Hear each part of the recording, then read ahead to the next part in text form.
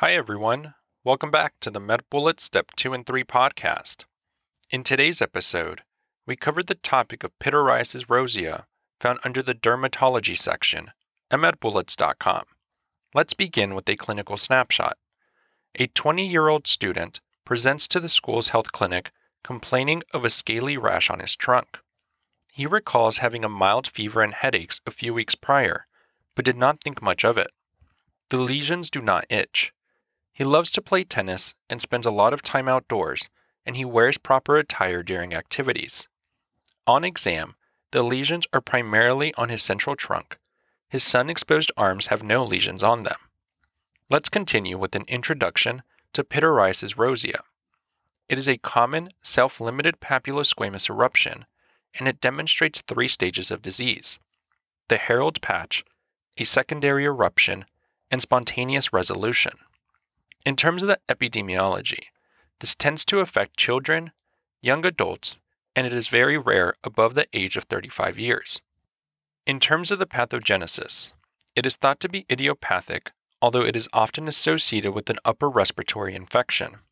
The seasonal pattern suggests that there may be a viral etiology, though this is not confirmed, and there is a potential link to herpes virus type 6 and 7. Moving on to the presentation. Symptoms will include a prodrome or upper respiratory infection within a month of onset. There may be little or no pruritus. On exam, one may note a herald patch, which is a single lesion. It is usually on the trunk, and it presents as a plaque with a thin collarette of scale inside of the border. During the eruption stage, this will happen in 1 to 2 weeks. It will typically present with multiple smaller papules appearing in a quote-unquote Christmas tree distribution. They are oriented along the Langer skin cleavage lines. It is typically rose-colored or violet, and it is common for it to present with clustering in the lower abdominal and pubic area. Resolution occurs in 4 to 12 weeks. It resolves spontaneously without scarring, and there may be post-inflammatory hypo or hyperpigmentation. In terms of the evaluation, remember that diagnosis is from clinical exam and history, although diagnosis can be confirmed with a skin biopsy. A potassium hydroxide preparation should be performed to exclude tinea species infections such as tinea versicolor or tinea corporis. If the patient is sexually active and the palms and soles are involved, then serologic testing for secondary syphilis should be performed. In terms of the differential, make sure to think about tinea corporis, secondary syphilis, especially if the palms and soles are involved, tinea versicolor, a drug eruption, and guttate psoriasis. In terms of treatment, one option is observation, as the lesions will typically heal within 4 to 12 weeks on their own. In order to hasten the recovery, one may use ultraviolet B light from natural sunlight or in the dermatology office, or one may prescribe oral erythromycin. If the patient is itchy, then one can use antihistamines or topical steroids. Complications related to Pityriasis rosea include post-inflammatory pigmentary changes, as well as relapse. And lastly, with regards to prognosis, remember that this disease has a very good prognosis, and it is typically self-limited and self-resolving within 4 to 12 weeks. Now that we've discussed the major points relating to Pityriasis rosea, let's walk through some questions to apply what we've learned and get a sense of how the topic might be tested. For the first question, consider the following clinical scenario. A 7-year-old boy is brought to the pediatrician by his mother for complaints of a diffuse, itchy rash over his abdomen, back, and upper legs. The rash first appeared about 1 week ago. He has otherwise been well, and he has no known sick contacts. On exam, he is afebrile and cooperative. His skin exam is notable for a single large, well-circumscribed pink plaque over his mid-abdomen, and there are also many pink papules of varying sizes over his abdomen, back, and thighs. On follow-up a month later, the rash has largely resolved without intervention.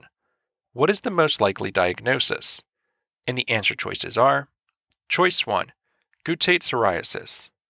Choice 2, Pityriasis rosea. Choice 3, tinea versicolor. Choice 4, tinea corporis. or choice 5, urticaria?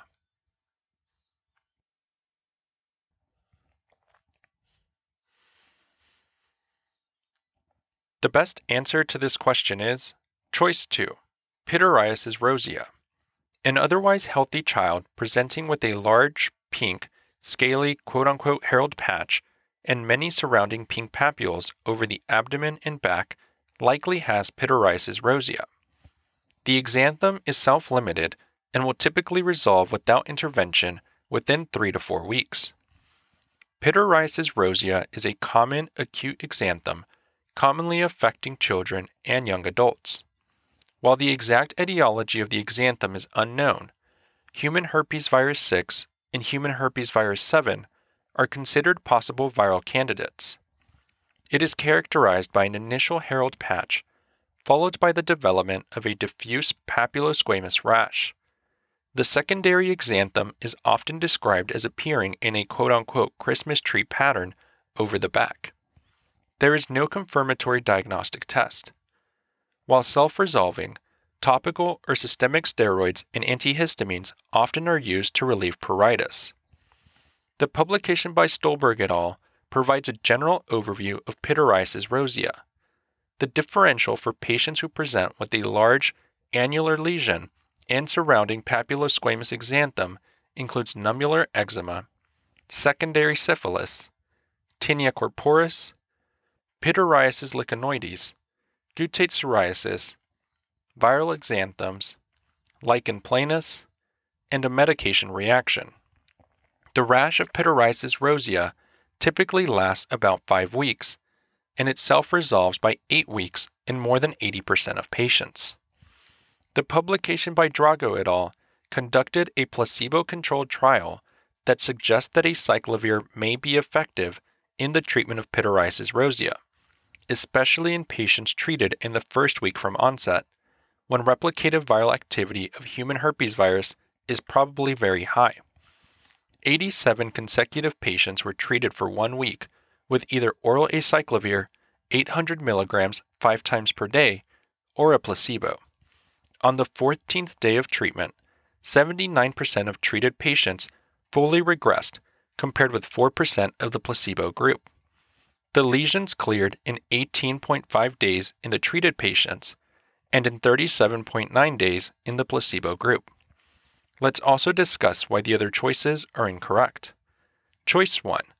Guttate psoriasis is characterized by the acute onset of small, drop-like, salmon pink papules with a fine scale. While in the differential, guttate psoriasis would not resolve without intervention. Choice 3. Tinea versicolor is a yeast infection that presents as hypopigmented macules as well as patches over the abdomen and back. Choice 4. Tinea corporis, also known as ringworm, is a fungal infection that presents with large, annular lesions and does not resolve without intervention. Choice 5. Urticaria presents acutely with pruritic, pink, annular plaques and papules, also referred to as wheals, but it would not typically persist beyond 7 days. For the second question, consider the following clinical scenario. A 17-year-old male presents to the clinic with complaints of a new onset rash. He describes initially seeing a circular lesion on his abdomen about 3 days prior, and then many smaller new lesions occurring in the following days. The skin lesions are generally asymptomatic. However, some are intermittently itchy. His past medical history is significant for sickle cell trait as well as seasonal allergies. His medications include folic acid and fexofenadine as needed. In addition, he had a recent episode of sore throat associated with congestion and rhinorrhea, for which he took azithromycin. He does well in school and is on the school wrestling team. His temperature is 99.1 degrees Fahrenheit or 37.3 degrees Celsius. His pulse is 60 beats per minute. Blood pressure is 110 over 64 millimeters of mercury. Respirations are 13 breaths per minute. Oxygen saturation is 99% on room air. Physical exam is notable for a diffuse rash on the trunk. It demonstrates multiple ovoid lesions with a fine surface scale distributed in a classic quote-unquote Christmas tree pattern. Which of the following is the most likely trigger of this patient's skin condition? And the answer choices are: Choice 1, bacterial infection. Choice 2, fungal infection. Choice 3, viral infection. Choice 4, drug eruption. Or choice 5, idiopathic.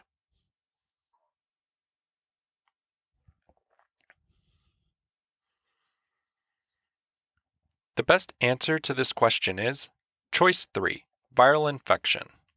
The patient's history of a circular skin lesion presenting a few days prior to acute onset of multiple smaller skin lesions arranged in a Christmas tree pattern on the trunk is highly suggestive of Pityriasis rosea, a reactive skin eruption that often occurs after recent viral infection.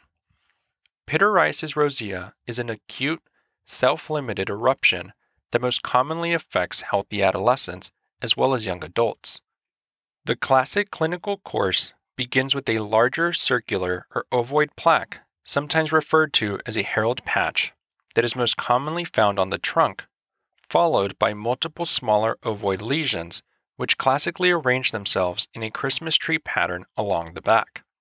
The face, palms, and soles are almost always spared. Most patients are otherwise asymptomatic. However, some may have pruritus associated with the lesions. While the exact etiology of Pityriasis rosea is unknown, the most frequently cited cause is viral infection with human herpes virus 6 or 7, also referred to as HHV6 or HHV7. The disease is self-limited, and treatment is supportive with topical corticosteroids available for symptomatic patients. Let's also discuss why the other choices are incorrect. Choice 1. Bacterial infections of the skin typically would present with redness, warmth, and pain. Examples of general categories of bacterial skin infections include cellulitis, erysipelas, ecthyma, folliculitis, and an abscess formation.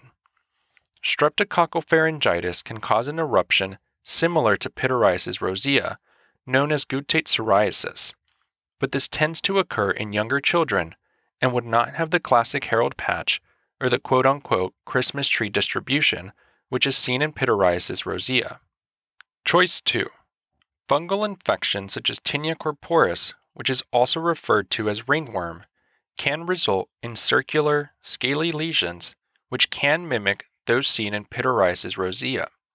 In addition, exposure such as wrestling, which exposes the patient to warm and moist conditions, puts certain individuals at higher risk of acquiring the fungal infection.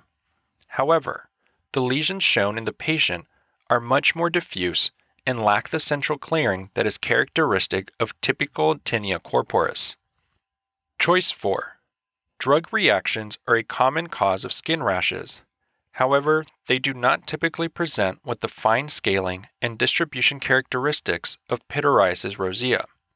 Drug reactions may range from fixed areas of erythema as well as discoloration to an exanthematous type reaction, such as what is seen when a patient infected with infectious mononucleosis is given amoxicillin, to annular lesions seen in erythema multiforme, as well as to Stevens-Johnson syndrome and toxic epidermal necrolysis.